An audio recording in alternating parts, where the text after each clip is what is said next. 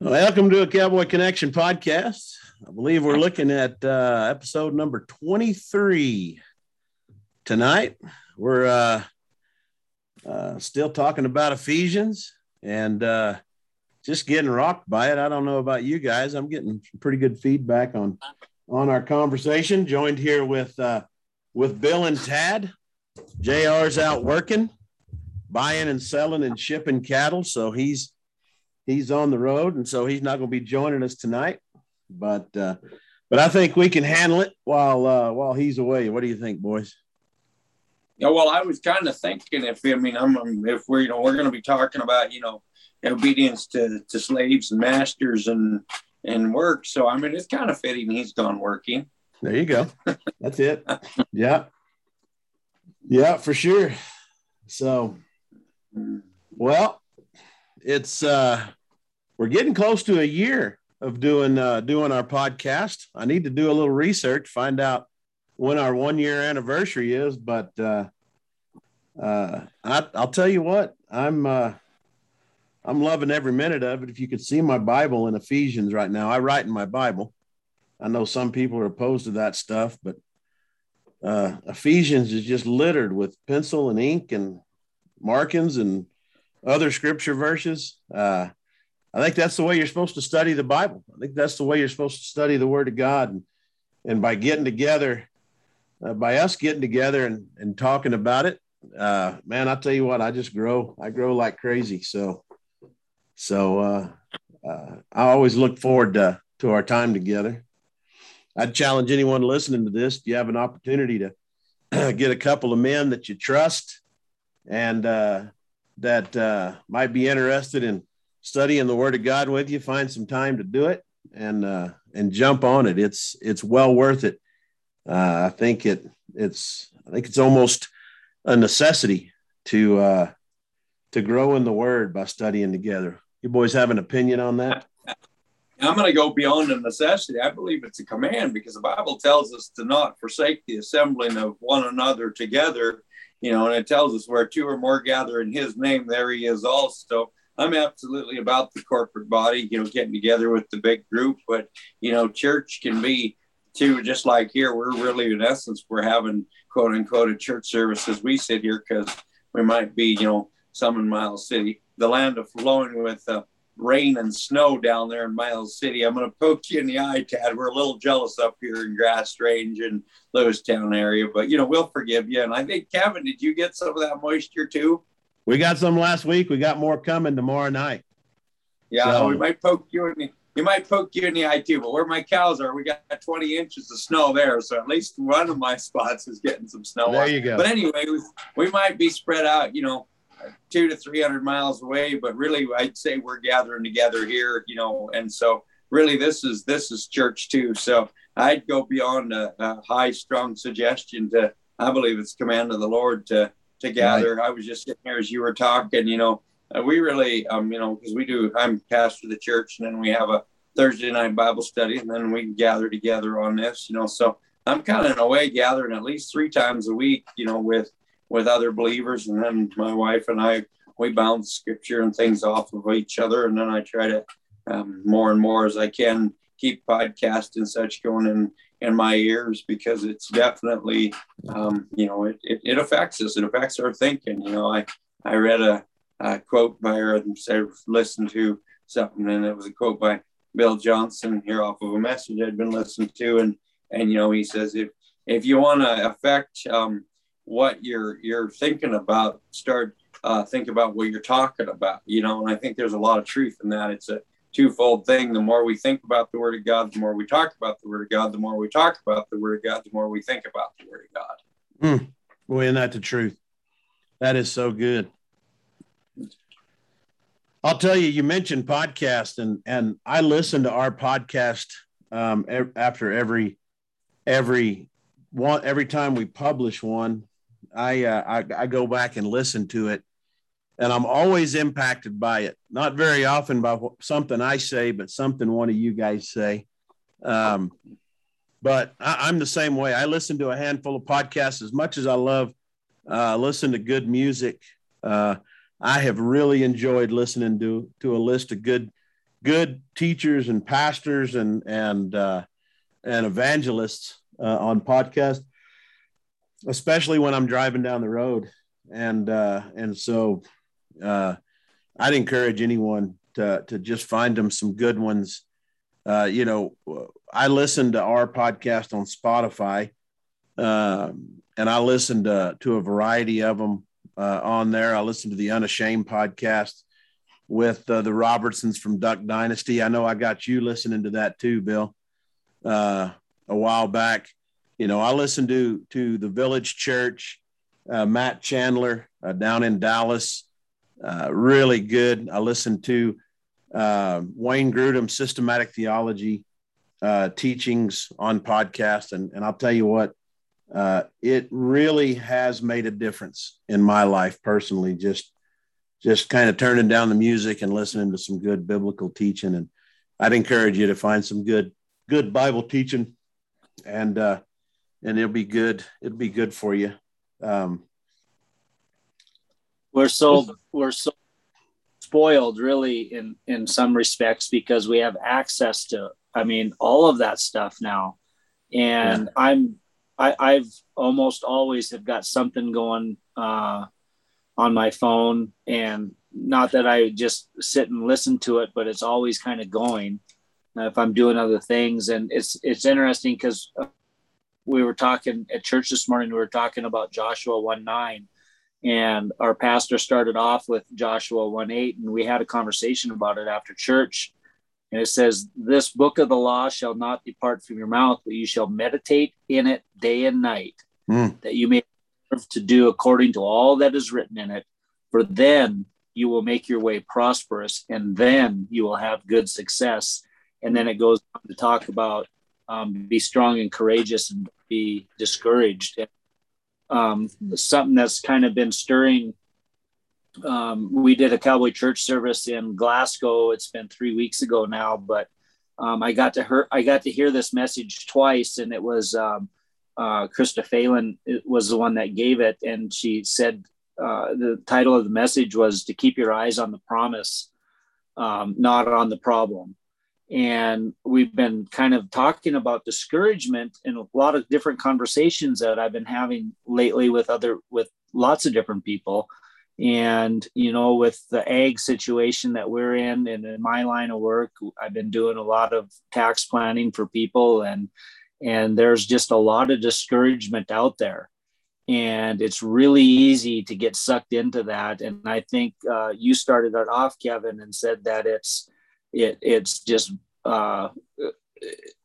so necessary for us to stay in the Word.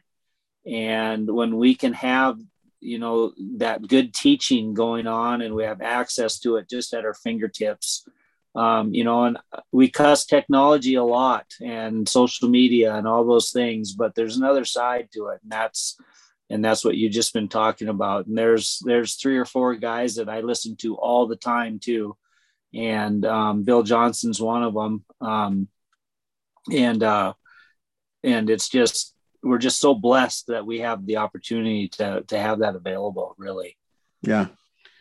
Yeah, absolutely. Absolutely. Well, we can transition. It's a good conversation to transition, because like I said, I listened to our podcast the other day, and I got to really thinking, we talked about children, obey your parents in the Lord, for this is right. Honor your father and mother. This is the first commandment of the promise. And you ask an interesting question that I wanted to come back around to build on what we're going to talk about tonight. You ask a question about, you're 51 years old. How does that apply to you?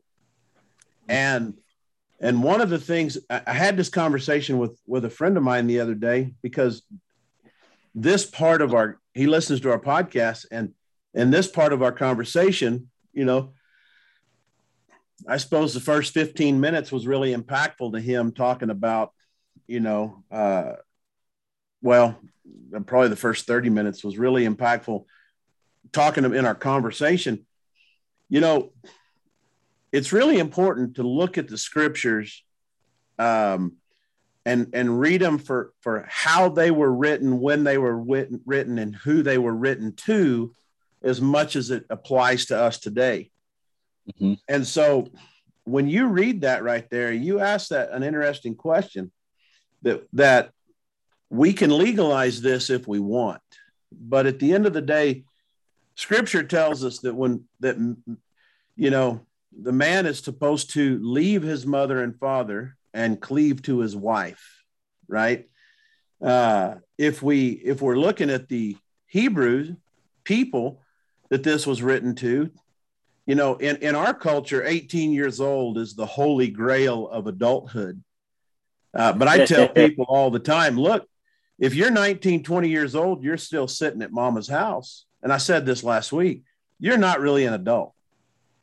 You're still taking an allowance, or you're not being responsible. You're being a bum.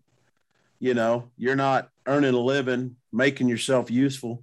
You're not an adult, right? And so, there's the biblical principle that says that the father has a spiritual authority or responsibility over their children until which time they move out and they move on. And that may be 25, that may be 28. If my daughters don't, I have a daughter off at college. She's living at college. I still have the spiritual responsibility to steward her well as a father, but she's about to be 20 years old, But the Hebrews, adulthood was 13. They became a man when they turned 13. They were a woman at 13. But they would live with their parents. They weren't even hardly considered adults. A priest couldn't even become Jesus was 30 before his ministry started. And so we can't look at the Holy Grail number of 18 like our government says we can. And so when we're reading Scripture, like we're going to read tonight, it's really important for us to study and to understand these things. So we're in Ephesians 6:5 this week. It says, bondservants, some of your versions will say slaves, obey your earthly masters with fear and trembling, with a sincere heart as you would Christ, not by the way of eye service, as people pleasers, but as bondservants of Christ, doing the will of God from the heart, rendering service with God, with goodwill, as to the Lord and not to man, knowing that whatever good anyone does, this he will receive back from the Lord, whether he is a bondservant or free. Masters, do the same to them, and stop your threatening, knowing that he who is both their master and yours is in heaven, and that there is no partiality with him. So I just decided, we've all heard this whole slavery thing in the Bible trying to be used against Christianity, used against the Word of God. Atheists like to try to bring this moral message that you can't look at the Word of God, you can't look at the Bible as any form of authority because they bless or promote or approve slavery. The problem with atheism is that absolute morality simply doesn't exist. Morality is a prevailing or individual opinion instead of a universal absolute. And so we study the Word of God. We understand what this means. My version says bondservants. What does yours say? There in 6:5. Mine just says servants. Okay. Bill, what's yours say? Mine's bondservants in the New King James, but the New Living Translation does say slaves, if I remember. That's yours. Anyway, I looked at another translation briefly too, and it did say slaves there. Yeah, so. mine's the English Standard Version. So when we see this slavery, bondservant, it is the same idea as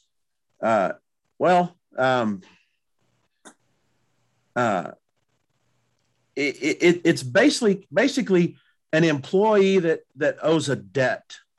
And so it's kind of a contractual a work agreement. Now there's bad there's bad slavery. There's multiple different kinds of slavery. There's a variety of examples of different forms. But in this context of bondservant, we know that this is a voluntary thing. It's it's I owe you money. I'll come work for you and pay off that debt.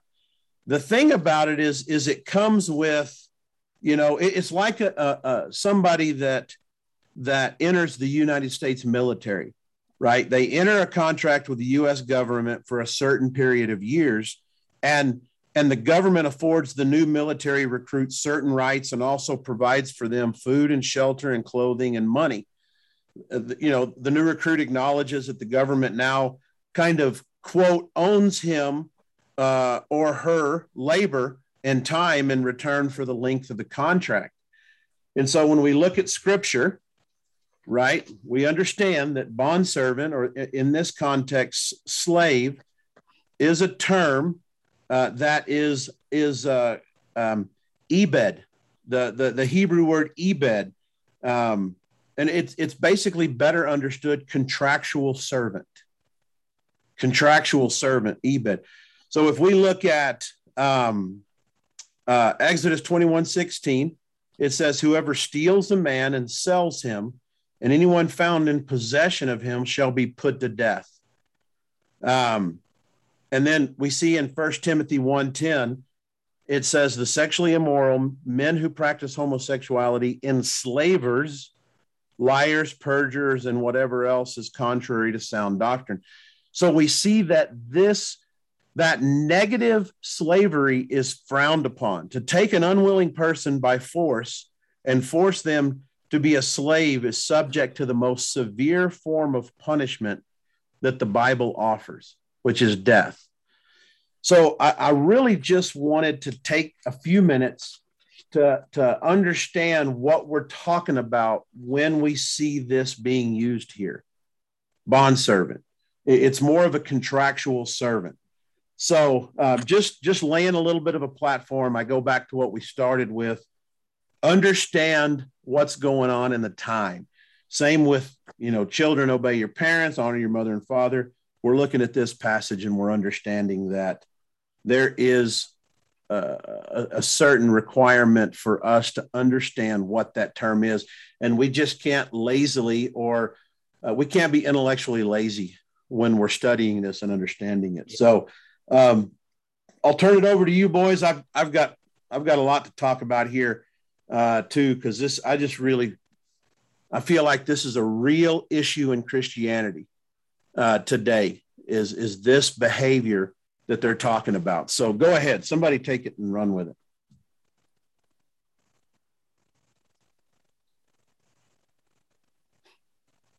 Go ahead, Bill. Well, I actually use this passage and several others kind of around the same idea. And I always, and even in the footnotes in my Bible, even talk about it in an employee relationship. And I like that idea, though, as you talk about contractual, employee or contractual individual. And actually in the midst of sitting on a wagon today, in essence, being self-employed, I was going through my whole mind of, how does that look? How does it look, being primarily a self-employed individual? What does that look like? And I mean, anytime I see things that discuss and address work and work ethic in the Bible, I get pretty lit up. I keep saying if I ever slow down, I might need to be like Paul and get thrown in prison so I can write a book. Maybe I better not self-prophesy that, but I've always said if I ever wrote a book biblically, it'd be about work. It'd be on work, and I don't want to stand here and sound like I'm the champion worker or something, but it's definitely a part of life. It's a part of God's economy, and there's definitely Christian principles out there that truly need to be addressed, truly need to be looked at, as far as us as Christians and how we work, and so, we get in here and it talks about, that we're to be obedient to those who are our masters, and again, I could even, probably say employer, according to the flesh, with fear and trembling and sincerity of heart as to Christ, not with eye service as man pleasers, but bondservants of Christ, doing the will of God from the heart, and that whole thing about, not being just of eye service and men pleasers, that are just when somebody's looking at you, it should never be said of a Christian that they're, lazy, or that they're some of the worst performers, or that they're, and I teach your students, the students this, Kevin, is just even, there's an appropriate time to preach the gospel in word, and it's not at work. I mean, you live a godly life, you live out the life, but our lives in the workplace should look so excellent that, we're not just, the boss is looking, hurry up, everybody get to work. The boss is looking at all times.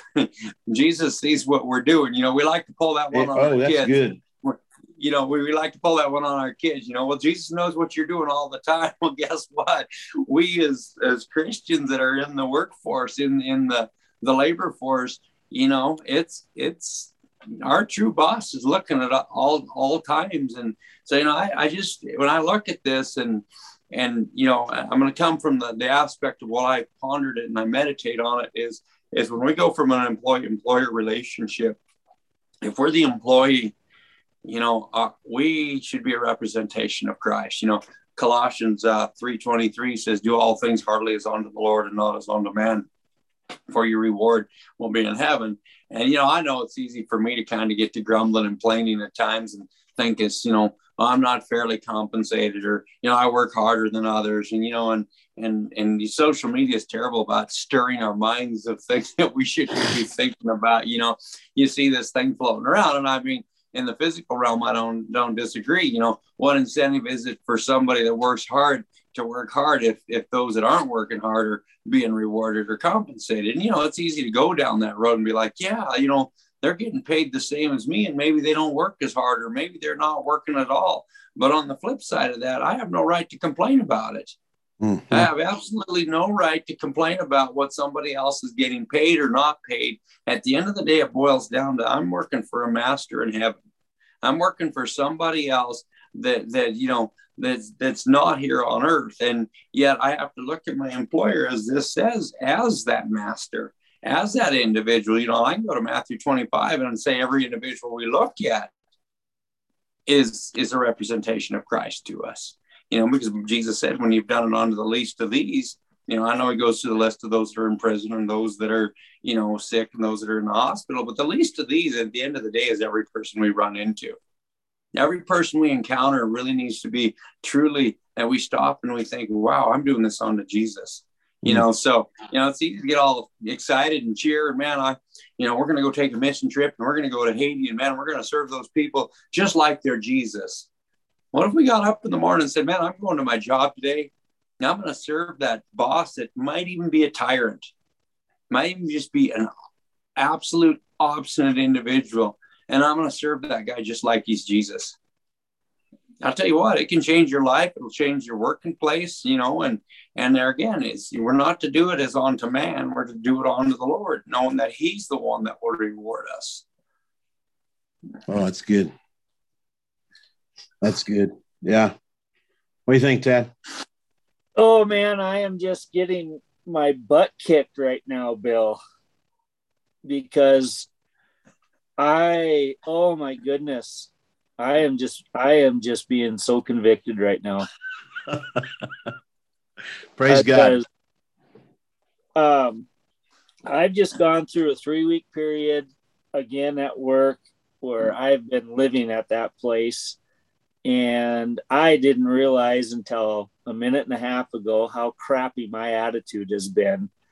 And I don't have a boss per se because I am the boss, but I've got 550 bosses because it's the clients that I serve. And I'm just being real with you right now. The last 3 weeks, oh my goodness, there isn't a one of them that hasn't kind of ticked me off in one way or another, because it's like, don't they understand how much work I've got to do? And it's like, that just really spoke to me, because of what you said and what the word says there. I'm trying to find, not with eye service as men pleasers, but as servants of Christ, doing the will of God from the heart, with good will doing service as to the Lord and not to men. Because if my eyes are on trying to please, in my case, just keeping it real, in my case, my clients, I will never, ever be satisfied, because I'm not going to please every one of them. I'm not gonna, no matter how hard I try. But if I'm doing it with a crappy attitude, then I'm not pleasing my Savior either, because that says right here, with fear and trembling in sincerity of heart as to Christ. And I needed what you just said. And man, I hope I can latch on to this. I need to watch this podcast. I usually don't watch them because I can't stand to hear myself talk, but I might have to listen to this again, Bill, and maybe I just record that little section right there and pull it out and remind myself every morning that it's not my clients that I'm serving. It's not my partner that I'm serving. It's not my employees that I'm serving. And I'm not saying that I shouldn't serve them. What I'm saying is that shouldn't be my attitude. That shouldn't be my focus. My focus should be with goodwill doing service as to the Lord and not to man. And wow, that was really, really good. Well, I'll say I can tag on to what you're saying there, Tad, because I'm not saying I'm faultless in this, but because I'll be honest, a lot of times it's like, I'm just choosing to be self-employed. I don't care how hard it is. So that way I don't have to deal with a boss. I don't have to deal with other employees, because I just don't want to be around them. I mean, it's so easy to get this mentality. And then all of a sudden I'll look up and I'm like, holy cow, by being self-employed, I have more bosses than just worked for someone, because, I just contract, because when you were talking about contractual labor, I just contracted out for 2 weekends to do this wagon gig. And I mean, granted, it's a great gig, and the people that I'm, hired me, I mean, man, they're just grateful because I'm out there and I'm serving the people, and but I'm sitting out there and I was like, and I told them I was going to be late today because I had church and stuff. And she's a nice young lady that's, the one that's coordinating this pumpkin patch and stuff. And, and I show up and, I was giving her a bad time. I says, I made it, boss. Sorry, I'm late. And she's like, no, you told me, that you were going to be late and stuff. But, and so you stop and you're like, let's see, this is my wagon, my horses, my contract. Oh, wait, I all of a sudden have a boss, I start contracting, I'm working on some ranch rodeos, some trying to get some things rolling there and stuff. And, all of a sudden you're working with somebody on that and you're going like, oh, wait a minute. You just got another boss, And so, I'm not without fault on this, Tad, but, you just said, that, about your employees and everything, if we go in there and look at, and I mean, like I say, don't worry, I get convicted with you, Tad, because when I preach, most of the time I preach a message, I'm preaching it to myself. But, as we go in there and you said, you're not serving, your employees or, and such, you're serving the Lord. But by serving them and looking at them as the Lord, it changes an attitude. It changes the way we look at things. Because no matter what, you're going to have to serve them. We're going to have to serve these people we work around. We're going to work for them. We're going to work with them. And at the end of the day, if we go in there with this attitude of, how can I serve them? How can I be excellent? How can I, show Christ forth to these people? Then it'll change our attitude, I think, in a lot of ways.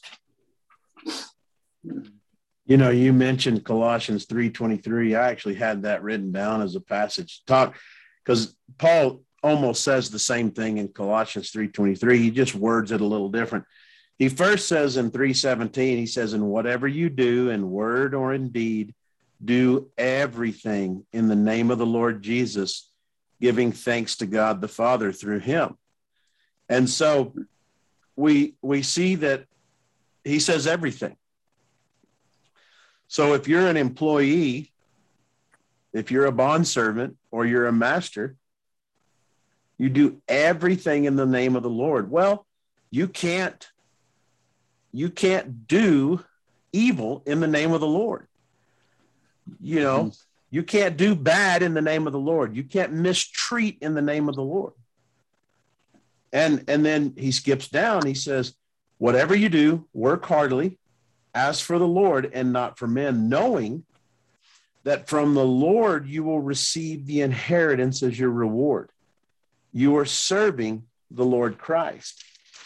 And of course, then in Philippians 2:14, Paul writes, do all things without grumbling and disputing, that you may be blameless and innocent children without blemish in the midst of a crooked and twisted generation. So we talked about this last week. As Christians, the Holy Spirit dwells in us. Are we deaf to the Holy Spirit? And to your credit, Tad, you've just been convicted by the Holy Spirit. And we all have had 2 or 3 weeks where we're not listening to the Holy Spirit. And in this case, Tad, to get on to you a little bit, because you'd get on to me, right?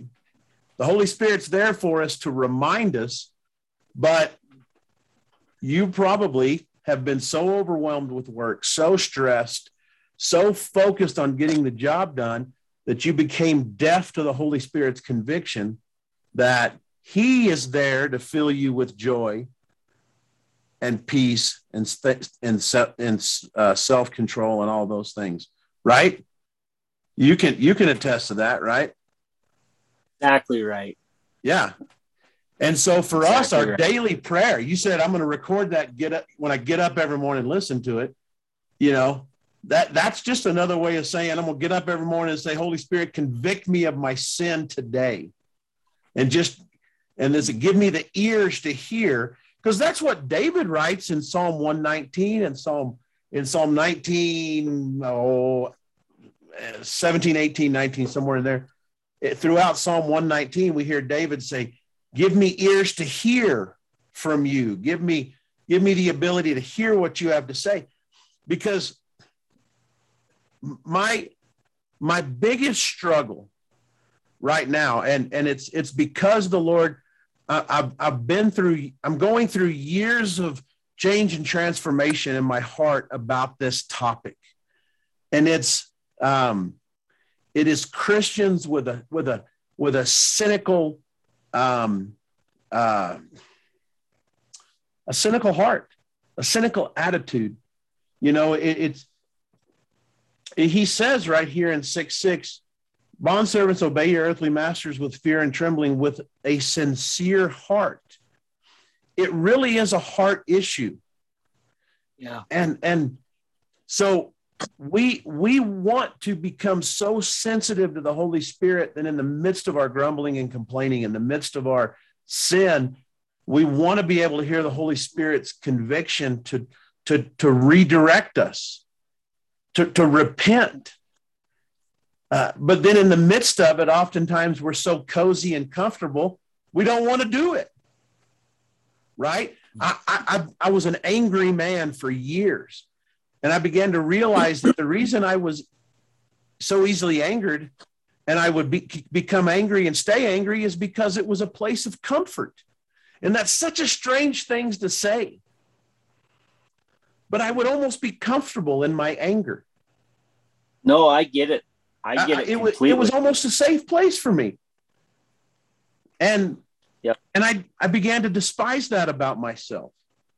And I began to ask the Lord, make that a place of discomfort, a place of pain that I don't want to be. And so we see Christians that are blaming their boss for everything. Their work ethic is awful. You know, they're like Bill talked about. You know, Christians should be the most highly desired people to hire across the country. What's unfortunate Yep. is you go down to Texas and the illegal aliens that come across are the most highly desired. Why? Because they'll work for anything.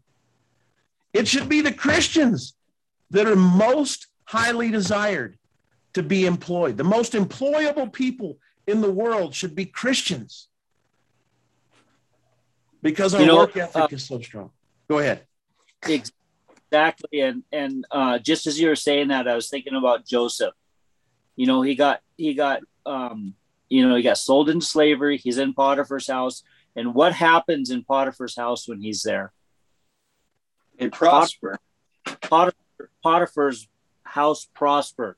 Yeah. Until what happened with his wife, and he got thrown in prison. And what happened in prison? Everything around him prospered. And so he got put in the king's palace. And then what happened there? Everything Yeah, exactly. And that's exactly how we should be as employees and as in the workplace. And I'm not talking about money. I mean, that might be part of it, but I'm just talking about exactly what you're saying is that we should be so sought after because, everything that the Lord is in control of, everything that the Lord's hand is on is going to prosper. We just talked about it in Joshua 1:7-8. They meditate on the word of the Lord. It should not depart from their mouth, and everything they do shall prosper. And that I'm 100% with you. Is that as godly men and women, we should be so highly sought after because we bring prosperity to our employers. Yeah. So this is 1 Thessalonians chapter 4, verses 11 and 12. If you can see in my Bible, I write, it's written, is one of my life goals. In the New Living Translation, I'm reading the New King James, but in the New Living Translation, it actually says, make this your goal. And I'm like, okay, if God writes something in his word that says, make this your goal, maybe we ought to just stop and say, you know what? Maybe I should make this my goal. This our goal. And the New King James puts it this way, that you also aspire. So, in essence, have a goal, be inspired to do this, that you aspire to lead a quiet life, to mind your own business. I love this. I mean, this thing just it just encompasses what this would cure a lot of problems. We'll just put it that way. I mean, in the workplace, in our neighborhoods, everywhere. So I'll get back to this, that you also aspire to lead a quiet life, mind your own business, and to work with your own hands as we commanded you before, that you may walk properly towards those who are outside and that you may lack nothing. And so, I take this, and I feel like I'm teaching your mission students here again, Kevin, because I take one whole 3-hour session to teach on work and evangelism in the workplace. How do you share Jesus in the workplace? And, so I'm sitting here and I'm looking at this and, it says that you may walk properly towards those who are outside. So whether we're the employer or the employee and we're the Christian, everybody wants to go work in a Christian business. Well, why don't we go and, like we're talking here, why don't we see it prosper, and then it will become a Christian environment over time. But so we got this, that we're to walk properly towards those who are outside or who are not in the faith. And it just laid out how to do it. It's so easy. We aspire to lead a quiet life, mind your own business, and there again, we need to serve those. But we all know those people that are worked always have their noses in places they don't need to be, and and it shouldn't be said of us. It shouldn't be like, well, he's always trying to gossip, he's always trying to hear what's the latest thing going on. We should just be working. If we're working, we don't have time for foolishness. And it just goes on and it says that we work with our own hands as we were commanded. At the end of it says that we may lack nothing. I think that's the whole thing there, is that and I know, Tad, you work in a as an accountant and stuff, but I believe that's the working with your hands and the way you do. Obviously this was written when the labor force was out there, and so whatever God has called us to do and how we're to work, if we just go to work and go to work, it makes a huge difference, as far as way our masters or our employers see us. But not only that, what does the other employees in the place see of us? Mm-hmm. I think that's a huge part of it. We become an example to those that are around us even. Do we inspire others to just go to work and get to work? I have a friend of mine, and we were riding the other day at the sale barn, and, we were just talking about how we grew up and stuff. And she kind of grew up in a no nonsense way. And you just, if you told somebody you were going to be there, you're there. That's just the way it is, time for the deal. And I just, let your yes be yes and your no be no. Absolutely. And these are just, I think, these are just simple life practices. I know we're sitting here talking about employee-employer relationship, bond-servant, master, however we want to put it. But these are just basic life skills that need to, I try to teach them in my home to my 6 and 8 year old, that how do we model it? Do we model it in our homes? So when they leave our home, that they're saying, hey, you know what our life goal is? I'll tell you, let's go to 1 Thessalonians, chapter 4, verses 11 and 12. This is our life goal. This is what Dad has taught me to do. So when I go into the workforce, this is what people see of me. No, it's good. That's good. I'll just interject one more thing, because like I said, I'm self-employed in a lot of ways. I have to work around home, and I mean, everybody thinks it's easy being self-employed. It is, isn't it, Tad? Nothing ever goes wrong. Nothing's ever hard. It just all falls into place. But, even at home, I have to stop and say, you know what? I mean, I have to be my own encourager, if you will. To get up, to go out to work, to go out and do the things I need to do. Because even here, I could be like, well, I'll just go sit in the house and, whatever, watch as the world turns or, and just hang out and it'll get done tomorrow. And so, but even that, that's why you have to keep something like this in front of you at all times, that this is your goal, to go out and work with your hands. I think you're aging yourself. I don't think As the World Turned has been on in a long time, but I could be wrong. I don't know.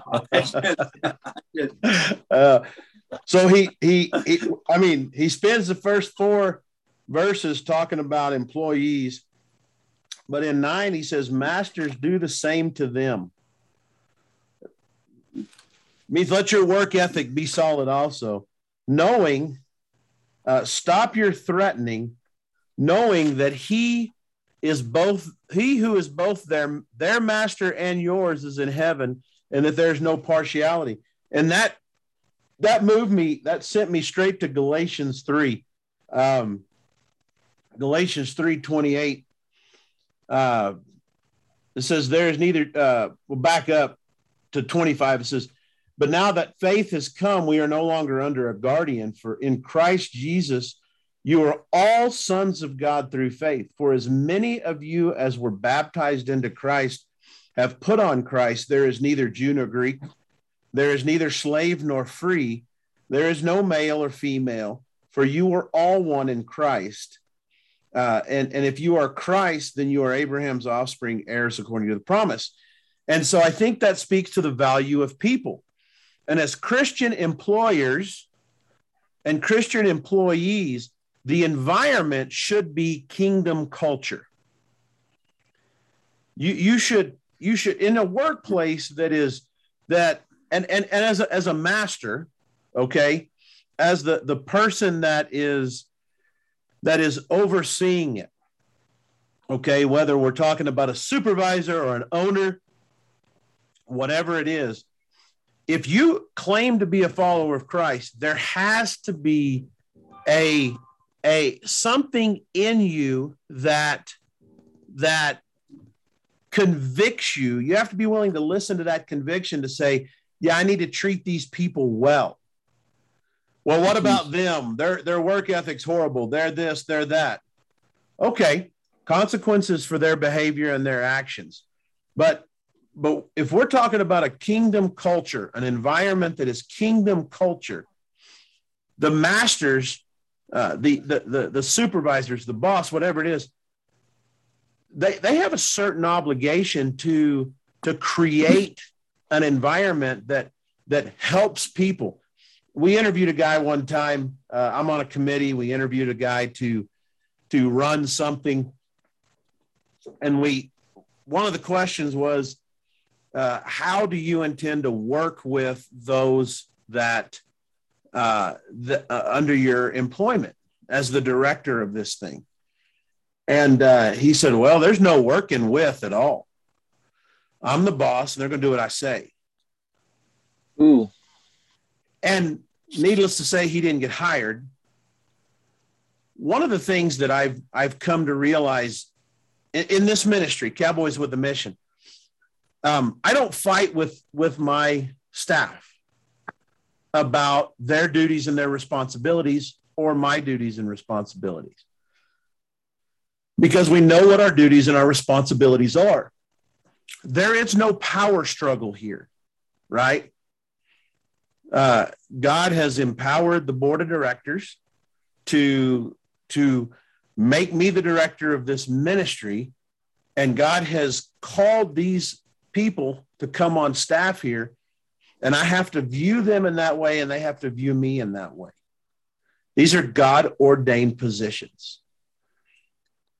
Mm-hmm. But the most important thing I have to remember is, well, I think the most powerful thing for me, one of the most convicting things for me, was in James 3, talking about the tongue. James 3:9. With it we bless our Lord and Father, and with it we curse people who are made in the likeness of God.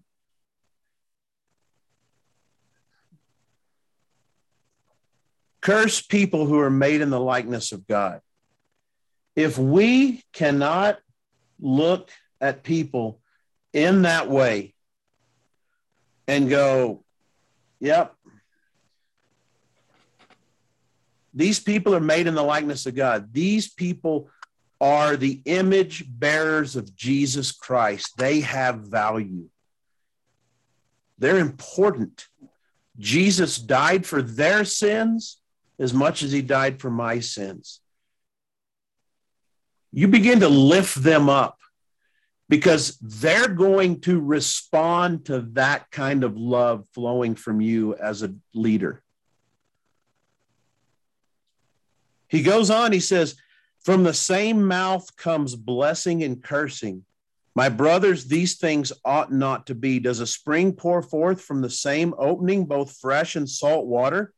Can a fig tree, my brothers, bear olives, or a grapevine produce figs? Neither can a salt pond yield fresh water. James 3:9-12. It is so important as employers, as masters, as directors, as bosses, as leaders, that we view people in that light. They are, Matthew 5, they are the light set upon the hill. And that will help us lead better. And I think that will help them serve better. What do you think? As you're talking that, and I'm this is where I get convicted, because I'm not always good about, stopping and asking somebody, what's going on in their life or what. I'll be honest, I let into the middle of a kid here 2 weeks ago at the sale barn, and I talked to him one time about, just sitting on the fence taking selfies and sending them to his girlfriend. It was my joke to him, and he didn't respond, and I could have probably said it better, but I did finally let in the middle of him, and then at 2:00 in the morning, things are a little rough, but he did finally go do what he did. And I went and talked to him afterwards and says, he was really disrespectful in a lot of ways that drove me to that point. And I'm not saying my reaction was perfectly godly, but I went and talked to him afterwards. And I don't know if I'd say I'm a supervisor, but, I just have a natural ability to try to kind of keep the ball rolling, because, you gotta get stuff done, and the machine needs to move. But anyway, I went and talked to him afterwards, and I said, I just don't tolerate disrespect. I said, I don't like old guys, because it makes me mad when I see an older guy disrespect some young kid. And I said, vice versa. I said, you don't need to disrespect. And we visited about it. But one thing, sometimes that I think about is as leaders, do we ever stop and find out what's going on in somebody's life? Do we stop? And, who knows? They might be having a bad day because they just got the final notice on their power bill being shut off. Or maybe they got the final, they just found out the news that somebody has terminal cancer. There's a list of things that, could be what's really truly affecting their performance for the day, and I can say I'm not always the best at, I'm probably really a weak spot. So Dad, I'm now being convicted with you here, but I think that's the thing is when God puts us in these places of leadership, our masters or, bosses, whatever the word we want to use here, that he has given us a place of greater influence. He wouldn't have put us here if he didn't think he could entrust it to us. And so now I think the challenge for us is, do we steward it well? Do we stop and find out what's going on in somebody's life when they're having a bad day? Do we just try to punish, or do we try to direct? I think that's the other thing is, I'm learning a lot of people have never really been taught to work. They've never been taught that, some of these people have never taken the garbage out of their in their own homes until they were 18 years old and moved out on their own. They were never asked to do anything. And so, I think that's where, if we can take and stop and say, how can I help this person? And I've encouraged some young men along, and I don't know, I may have told this story before, but one of them, I kind of just took it on as a mission. I look at, them 20-ish-year-olds that have not, been parented per se. They may have had a dad and a mom in the home, but they weren't directed. They weren't parented. They weren't asked to do things. And, he was one like, well, I don't know. It's just, I can go full-time at the grocery store, but I don't know. I kind of want to keep the job at the sale boss. Man, don't screw up a full-time job over a 1 day a week job, and I encouraged him along, and so then he starts sending me texts, and then he kind of was going to quit because of this and that. And I was like, man, hang on, get through it. Don't, and then like one of the last messages I ever got from this guy, he's like, hey, I'm the new night shift manager. He said, he says, that puts me number 4 in charge of the grocery store, and that's a pretty big deal to go from, kind of everything you own in a paper sack to, kind of a position like this. And I think that's something that, I always need to stop more often and remind myself of, or let the Holy Spirit remind myself of, is what's going on in that person's life and what is their backstory. It's easy for me to think, man, everybody had a parents like me that encouraged you, kicked your butt, whooped your butt, made you go do it, made you go redo it again, made you do it right, because they were training me to go into society. And not everybody's been that fortunate. And so I just, I think that's the thing is it's absolutely what you're saying, Kevin. Do I look at them as with the value? Do I look at them as they are an image bearer of Jesus? Yeah, good. It's good. What do you think, Ted? Well, I think I had a situation that kind of illustrates what Bill was just talking about, but a gal that I work with, and she's about 3 or 4 years ago, we were having some pretty serious performance issues, and my fellow supervisor and myself don't always agree on how to handle those things. And quite some time later, we found out that exactly what you were saying, Bill, she was dealing with some personal stuff that and it's kind of hard sometimes as an employer to, there's kind of a boundary there as far as, what's appropriate for us to talk about. But I found out later that she was going through some pretty hard stuff in her personal life. And today she's the best employee we got. We had a situation here this last year. We've lost about 3 people in the last year. And every time one of those people left, she just stepped up and just without us even asking, she just stepped up, took the responsibility that needed to be taken, took their job duties over, and just done a phenomenal job. But if we would have at that time, if we would have just been real hard nosed about it, we would have lost her.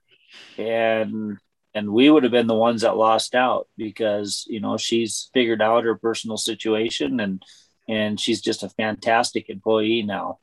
And so I think that's really important. And one of the things that when I worked in a different job, in a pretty large organization, I had, I don't know how many, 50, 60 people under me, probably, maybe not that many, maybe 40. But part of my responsibility was I supervised the janitorial and the maintenance staff.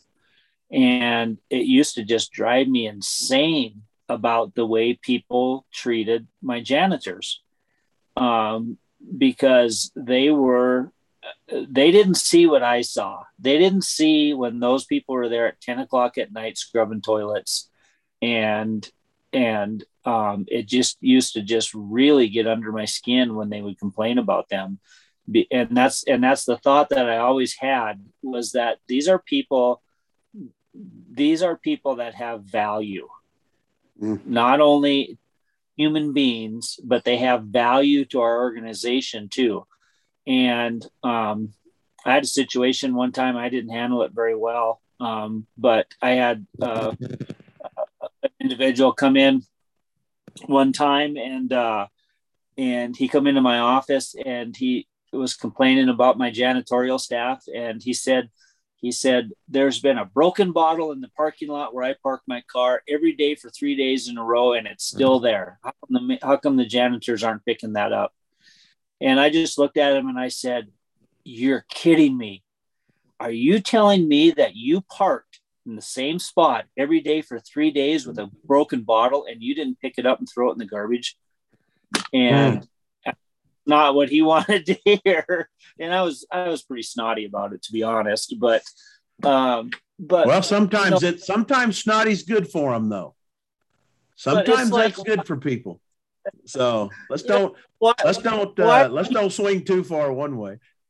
I was like, why are you so much better than them as a human being that you can stoop down and pick up some broken glass and throw it in the garbage can that you walk by right on your way into the building? It's like, yeah. But it's funny to me. It's funny to me. I hope I'm not interrupting you, Ted. No, you're fine. It's funny to me that janitorial has come up 3 times for me in the last 3 days. Sherry and I were talking the other day about Friday. We got to talking, and we can remember our janitors from elementary school and middle school better than we can remember some of our teachers. Can you guys? Right? You remember who your janitor was in elementary school? Yeah. You can name them. Why? Because those were the nice people. Those were the good people.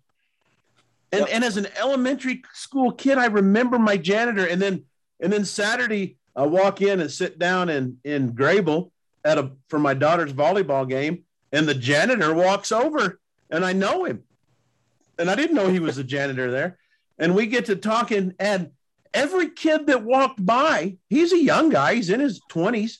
He's been a janitor there for 4 or 5 years at Grable High School. And every young kid that walked by before the volleyball game said, "Hey, Sean," or picked on him or said something. And then when the volleyball game started, he walked over and he sat on the bench with the girls and helped coach them. And it's like, and so this is the 3rd time in like 4 days or 3 days that janitor comes up. And it's interesting to me because going back to the employee part of things, the janitors are some of the most important people in the world and have almost as much influence on our young kids as the teachers do. Yep. But yet so often are looked down on. They're looked in this aspect of, but yet on the other hand, you don't think a janitor's important? Fire them and see what the place looks like. Exactly. But I guarantee most employees don't even know where the toilet paper in the organization is, I mean, it's just like, and but I think that's the whole thing, I just, there's just so many things that my dad has told me, that still resound. And this one here is kind of, something that he always, because my dad's a pretty unbecoming individual. He's not impressed by, stardom, if you will. And he don't try to impress people. But, he'd tell me this a lot as a kid. He said, just remember, son, everybody puts their pants on the same way in the morning, one leg at a time. And I know that's kind of a weird statement, but, just stop and you think about it. There's some people that think because they put their left leg in first, they're more important than the people that put their right leg in. But at the end of the day, we're just all humans. Right. We're just humans trying to make it through this world. And the janitor at the White House is as important as some of the other staff there, if you will. And so I absolutely, but I'm sitting here trying to remember who my junior or my grade school janitor is. And for some reason that's eluding me, but I remember, actually I just do now. I do actually remember who it is. But yeah, I remember the two janitors. I remember the one from the high school, and I remember the one from the junior high, but they probably were the nicest people to me, but my teachers were kind of mean to me, but they probably had no reason why. I'm sure I was a well-behaved student. Oh, that's too good. That's too good, man. This is so, I look at this stuff sometimes and go, man, I hope we have enough to talk about. And it's so convicting. I love it. I love the conversation.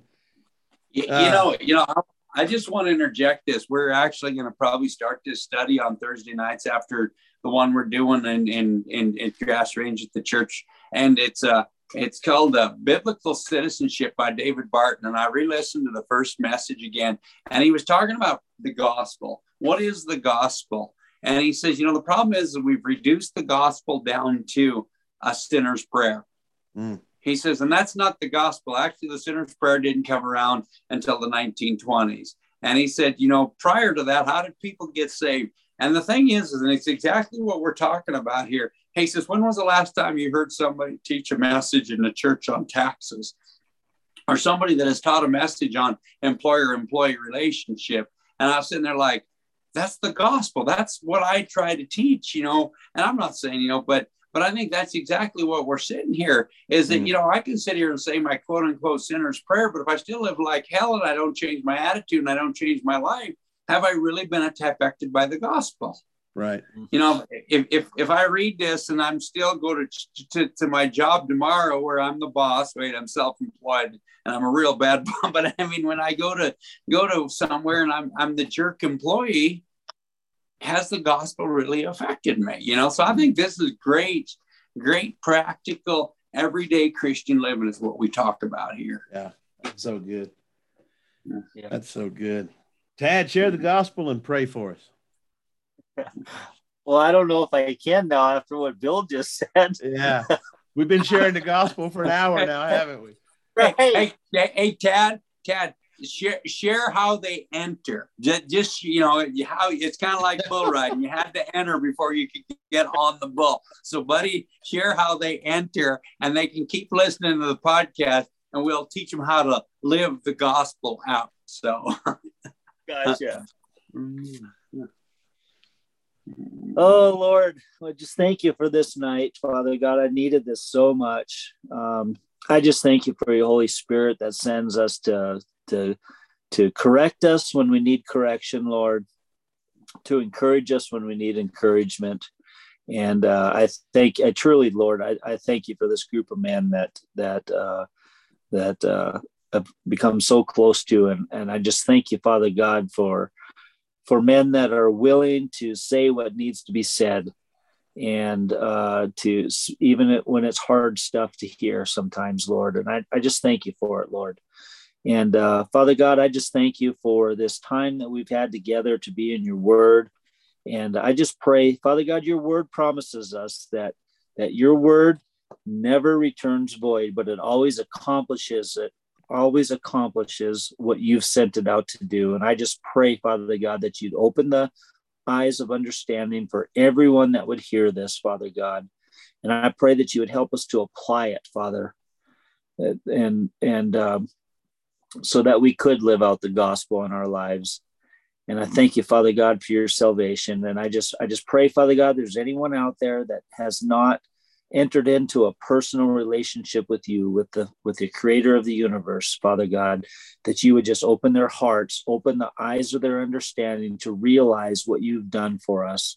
And your word says, Father God, that if we confess with our mouth and we believe in our heart that Jesus was raised from the dead, that we'd be saved, Father God, and that he came to take on the punishment of our sins for us, Father God, that you shed that just wonderful, unfathomable grace to us. And Lord, I just thank you for that.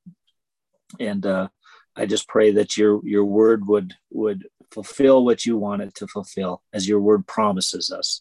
We thank you, Father, in Jesus' name. Amen. Amen.